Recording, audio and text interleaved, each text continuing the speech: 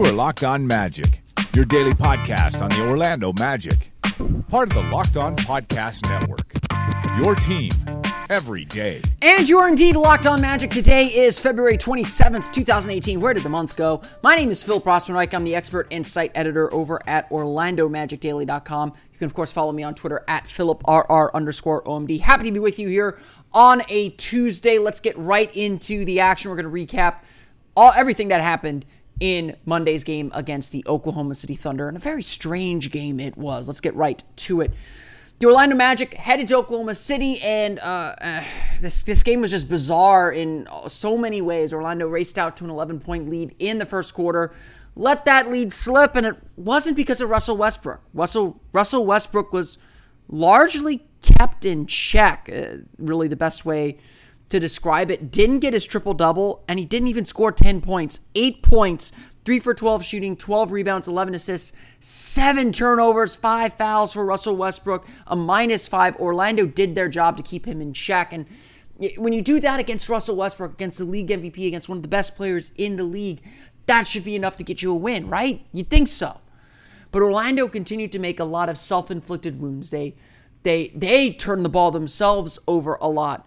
And Orlando, despite being in control for much of the first half, letting Oklahoma City back into the game, but still holding the lead throughout much of the third quarter, Orlando wasn't able to get themselves over the hump.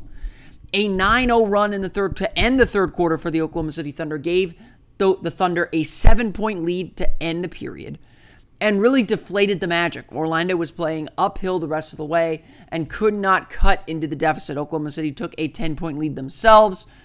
Evan Fournier with a late run to make the game look close, got it to within 6 or 4 at one point, but Paul George hits a 3 from the corner, made a lot of big shots down the stretch, and delivered the victory to the Oklahoma City Thunder, 112-105. I want to go back to that third quarter, though. Orlando scoring only 15 points in the third quarter, only 43 in the second half after dropping 38 in the first quarter. 38 points in the first quarter. They weren't playing much defense, and those habits and that kind of rhythm really characterized the rest of the game, where Orlando was really struggling to get stops consistently. But that third quarter, they were doing it. 23-15 third quarter. Neither team was scoring very well. Both teams very sloppy, turning the ball over. But Orlando had a lot of shots that they missed in that third quarter that they have to make. A lot of shots around the basket, a lot of wild drives, just trying to create something. And we've seen this time and time again where Orlando just gets stuck. That's really the best way I have to describe it. They just get stuck. They're unable to take the next step. They're unable to take the leap forward to get their offense going again. The ball movement stops. The player movement stops. You see a lot more isolation play. We saw it from Jonathan Simmons, from Aaron Gordon, from Evan Fournier, from Nikola Vucevic. They weren't able to get themselves unmoored, and with the Magic's bench struggling the way that it is right now, and I'll get into that in a moment, it just led to disaster for Orlando. And of course, when you only score 15 points in a quarter against a team that's struggling defensively like Oklahoma City, and a team that's as high-powered as Oklahoma City, that will lead you to trouble. Except it didn't here, because Oklahoma City was giving it all right back. They committed turnovers left and right, 20 total turnovers, leading to 15 Orlando points, if I'm not mistaken, if I'm reading this right, 15 or 16. It just was a frustrating game for Orlando because they weren't able to get even easy shots to fall. I mean, I think there was one play, Orlando had a 2-on-1 fast break.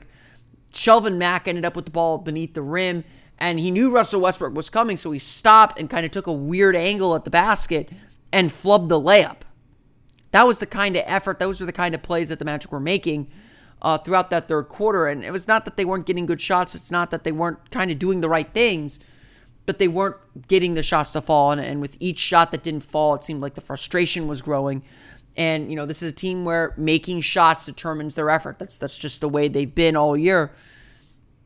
They weren't making shots, and so their effort waned and their effort decreased as well. And that's kind of when you get the result that you get. Orlando did make a run in the fourth quarter. They did catch fire again, so to speak, but it was just too little too late. And really all these games have followed a similar track, a similar path, looking very similar to each other, where the team gets off to a hot start. They come out, focused, ready to play. and then they're unable to maintain that through the whole 48 minutes. I think Frank Vogel really, Frank Vogel's kind of said a lot of things after games that seem to contradict each other in some way. He starts off saying, we are playing the right way. I do believe our guys are trying and they have good intentions and they're doing things the right way and they're playing the way we want to play. And then in the next sentence, he'll say, but we obviously didn't play hard enough. We didn't play well enough. We didn't execute well enough on offense or on defense. And it's hard to reckon that both those statements can be true. And I think generally they are. I think the Magic are trying to do the right things. I think they're frustrated that they can't do a little bit more. But at the same time, they are getting outplayed. There were several possessions where Oklahoma City just dominated them on the glass. Oklahoma City with 14 offensive rebounds, rebounding them 50-35 in the game.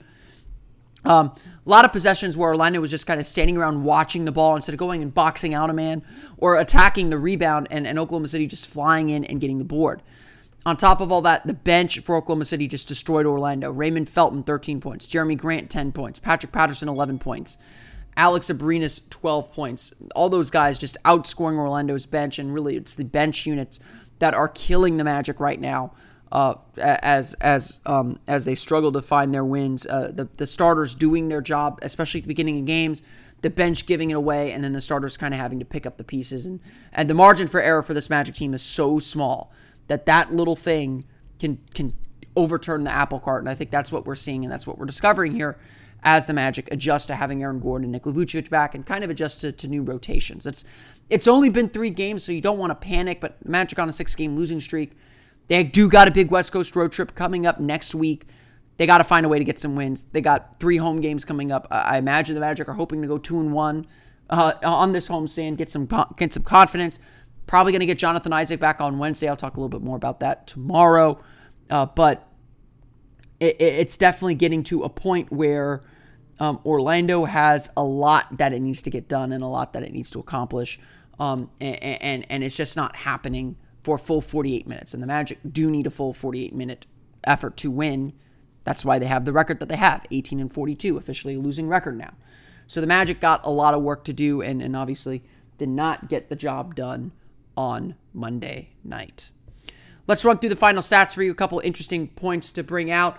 Evan Fournier, like I said, had a big close to the game, big fourth quarter, 19 points, 6 for 15 shooting, 5 for 9 from beyond the arc, 4 rebounds, 2 assists for him. Just a typical Evan Fournier game. Got his numbers, scored in bunches, worked better when he was playing off of screens, when he was cutting, and the ball was moving to him, and he was able to attack rotating defenses rather than trying to attack the defense as the primary ball handler. That's the tired storyline that I give about Evan Fournier.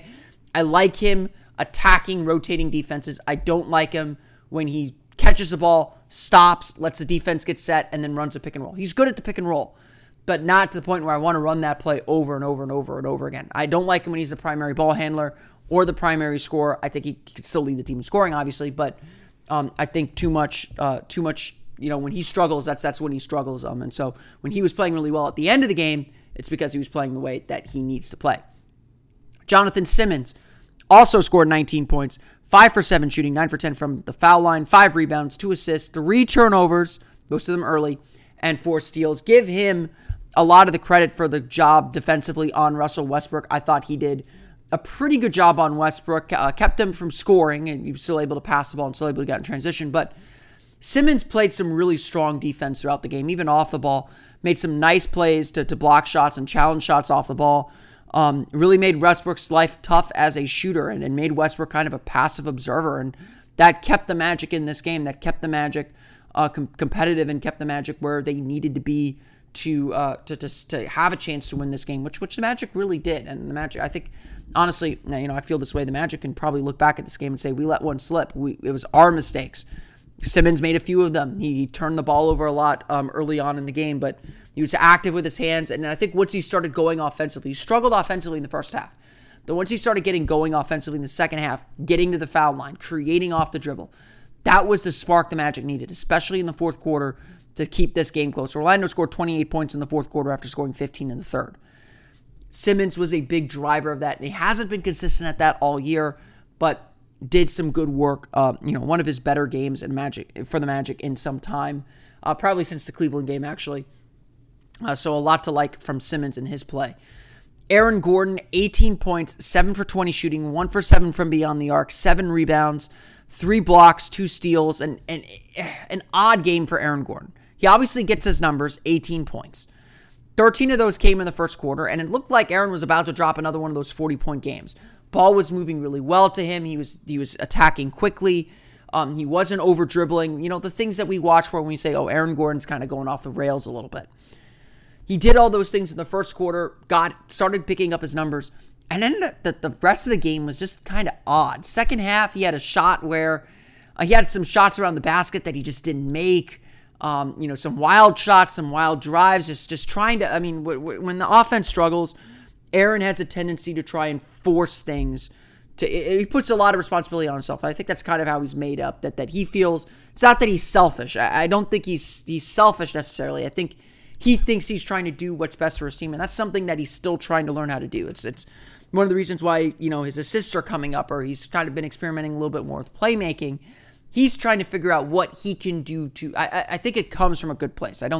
That's what I'm trying to say. I think he's trying to help his team the best way he knows how. Whether that's actually helping the team, that's another question entirely. But I did think Gordon did some good things. He was getting shots that I liked for the most part, just not hitting them. But what I do like about this game as well is Gordon did a really good job defensively on Carmelo Anthony. Carmelo Anthony finished with 9 points, 9 rebounds, but 4 for 15 shooting. I thought Gordon did a good job staying down on Melo's pump fakes, keeping his feet, keeping Melo in front of him, and challenging shots. And Melo hit some tough shots over Gordon, but Gordon played some really, really good defense. And it just reminds you how good Gordon is as a perimeter defender when he's locked in and focused on that end. And I thought he was really locked in on the defensive end. And so I don't think the game was totally unsalvageable for him, despite the poor shooting percentage and despite scoring only 5 points after the first quarter. I thought that Gordon really contributed heavily on the defensive end and kept this game close. And eventually the Thunder were able to pull away, and the Thunder were able to kind of to get past Orlando, but I thought Aaron did a very good job there.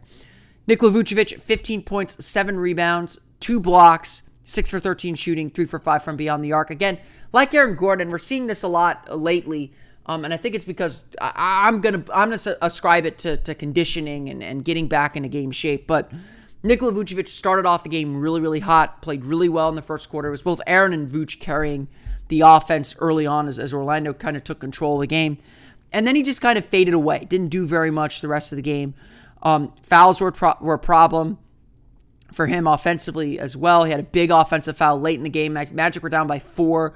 He had Raymond Felton guarding him, and Vucevic just kind of got his elbow a little high and nailed Felton in the face. And that's going to get you a foul call every time if you're a big man. So just a tough break for him there. But Vucevic did good things offensively. I wrote this in the grades column. It really feels like in the 3 games since the Magic got Vucevic back, Vucevic has picked up where he left off offensively. Unfortunately, he hasn't picked up where he left off defensively. If you remember, Vucevic was playing some very good defense before his injury. Now it feels like it's old Nikola Vucevic defense. Steven Adams just destroyed him in the paint all night long. 16 points, 6 for 8 shooting, 8 rebounds. And yeah, Russell Westbrook passes Steven Adams open a lot, but Adams was bullying Vucevic in the post. He was getting rebounds. He was just really making it tough for Vucevic to exist out there, and really for any Magic center to exist. It was very similar to what Joel Embiid did to the Magic on Saturday. So a rough go for Vucevic in the post. Just kind of a mixed bag there. It's hard to say say much else beside that. Other players of note: DJ Augustin, 10 points, 9 assists, but 5 turnovers for him. Shelvin Mack, 7 points. Bismack Biyombo, 7 points. Mario Hezonja, just 4 points on 2 for 9 shooting. The Magic shoot only 46.4%, 12 for 29 from beyond the arc. They shot about 70% in the first quarter. 15 for 21 from the foul line. They're out-rebounded 50-35. 23 assists on 39 field goal makes. Not too bad. Of course, passing is a big thing, but 16 turnovers. All of them seem to come at a key moment, especially in the third quarter, as the Magic fall to the Oklahoma City Thunder 112-105. And like I said earlier, the games since the All-Star break have really followed a very similar pattern. Magic get off to a hot start. They take a big lead. They scored 41 against the New York Knicks last Thursday. Took a 9-point lead against the Philadelphia 76ers midway through the first quarter on Saturday. Scored 38 against the Thunder on Monday. Then the other team inches back in. A big run. Usually when the bench comes in, the second unit struggles a little bit. Game is tight at halftime. Then the starters come back out, a little flat. And then the Magic are climbing uphill, trying to stay in the game, trying to take control of the game again. All 3 games since the All-Star break have followed this pattern. And so it's a small sample size, and the Magic are still getting Vucevic and Gordon up to speed. But at the same time, why is this pattern existing? Why does this pattern exist? It is a trend, and it may not be statistically significant yet, but it is indeed a trend. Because the Magic starters have been exceptional since the All-Star break, except for that third quarter stretch, especially in first quarters. So how do the Magic take advantage of this? I'm already seeing from fans calls to change the starting lineup, and my response tonight at least was that the starting lineup's not the problem. I mean, and in any case, if you are going to change the starting lineup, what are you going to do? You're gonna really take Vooch out, even though he's playing well, and I know he takes away a lot defensively, but it still gives you a lot offensively. And it's not like Khem Birch is good. He's played well, deserves minutes, but I don't know if he's necessarily where you turn for a starter. You take out Jonathan Simmons, okay, I can see that, but who are you putting in? You're going to trust Mario Hezonja at the 3? I don't think Frank Vogel does, and we're seeing Hezonja play more 3 of late, so maybe that'll grow. The reality is 3 games is hardly a sample size to change much, if anything. And in fact, I think rotation changes is a big reason why we're seeing some of this inconsistency. Guys' roles are changing after a long time playing a certain way. Nikola Vucevic and Aaron Gordon are getting their conditioning back. They're getting their speed back. And now you're going to add Jonathan Isaac back into the fold on Wednesday. So there's going to be a little bit of transition and a little bit of growing curve and speed bumps and all that. And you got to play through that. You got to find a way. But yes, all that exists. But I think it also takes away from the fact that something in this starting lineup is working. In the first quarter of these 3 games, the Magic's lineup of DJ Augustin, Evan Fournier, Jonathan Simmons, Aaron Gordon, and Nikola Vucevic has a 142.3 offensive rating. Let me repeat that. The Magic's current starting lineup in the first quarter through 3 games, so small sample size warning is intended, has a 142.3 offensive rating. Their defensive rating is a not good, but better than average, for the Magic at least, 107.8.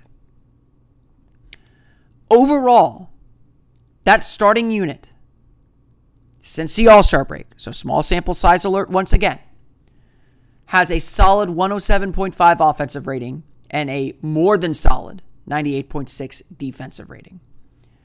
This starting lineup does something right.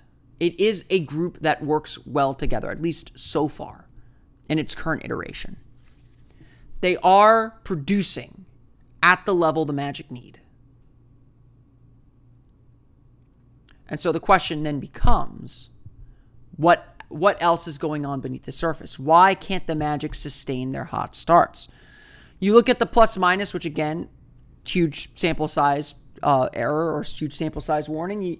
You don't trust individual plus minuses very much, but every player in the Magic starting lineup had at least an even plus minus. Evan Fournier was plus 0, DJ Augustin plus 1, Jonathan Simmons plus 5, Aaron Gordon plus 9, Nikola Vucevic plus 6. You see something similar against the Knicks the other night. Off the bench, every player off the bench had a negative plus minus in Monday's game. Shelvin Mack minus 15, Bismack Biyombo minus 13, Mario Hezonja minus 16 being the 3 biggest. They're the 3 primary players off the bench. Again, you don't want to look at individual plus minuses and say, "Oh, it's clear Mario Hezonja is a problem. Minus 16, shouldn't be playing it." That's not what you do here. But you look at that trend, you take all those numbers together, and it does tell a story. Because the starters usually play with the starters and the bench players usually play with the bench. So to see the Magic's bench numbers, especially their 3 primary bench players, performing so poorly does tell a story. And it's a story that's been told the last 3 games too, where that second unit takes a punch and it staggers the entire team. This isn't to put the blame all on the bench, because the starters haven't done very much in the second half either. In the third quarter, that same starting lineup that scores 140 points per 100 possessions in the first quarter has a 71.6 offensive rating. Defense does its job, though, at 97.7. It's not too bad. The point being, right now, there are 2 trouble spots, it seems, for the Magic. When the reserves come in the second quarter or late in the first quarter, they are unable to sustain the offensive momentum of the starters. And that's expected. There's not a lot of offensive punch off the bench. Mario Hezonja right now is probably the best scorer off the bench. And he can score, but I don't know if he's a sixth man type guy. Not yet, at least. Second, we see at the beginning of the third quarter, the Magic come out flat. And while the defense does admirably, at least statistically, things quickly fall off the rails. And in a close game, giving up a point differential of 20 points per 100 possessions, that takes a close game and turns it into a 10 or 11 point game. And all of a sudden, you're scrambling to get uphill. How the Magic solve this, I don't quite know. A lineup change is certainly something to consider. I don't think it is currently under consideration because I think the Magic feel like they're playing their best starting lineup. At long last, maybe the Magic stagger the lineup a little bit. Make sure maybe Jonathan Simmons is in with that second group. Make sure at least one starter or one creator is in with that second group. Maybe that gets the team to experience that consistency that they need. Or maybe just getting guys back into rhythm and back into comfort with their roles will do the trick too. Jonathan Isaac coming back is going to help that team's defense. No doubt about it. And the Magic are certainly incentivized to play him a lot more. To see what they have in him. Make up for some lost time, perhaps. But there are no easy solutions because this is a bad team. There are only bad options, it feels like. And you don't want to disrupt the chemistry that starting group has. That seems to be working very well statistically so far. In recent games, at least. And so the Magic are in a little bit of a pickle. And it just comes down to maybe what Vogel said all along. We've got to play a little bit harder. We've got to pay a little bit more attention to detail. And when our second unit comes in, they've got to pick up the slack.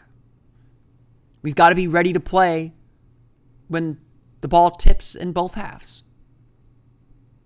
And yes, I do remember when they used to do tip-offs at halftime. It was fun. I think I stopped that in the mid-90s. These aren't easy questions to answer, obviously. And I think the Magic, as much as, if they were really trying to win, I think they would shorten the rotation. I think they would stagger lineups. But because they're in the situation they're in, I think it does behoove them to play a 10-man, 11-man rotation. Get guys out there. Rashad Vaughn got his first meaningful minutes and played pretty well, I thought. I was impressed with Rashad Vaughn. I thought he played within himself. Did some nice things defensively, got a deflection or two, made a layup, really mixed it up on the glass. I was intrigued with what he could do, and you could tell he's got good NBA length. And so the Magic, of course, have reasons to play him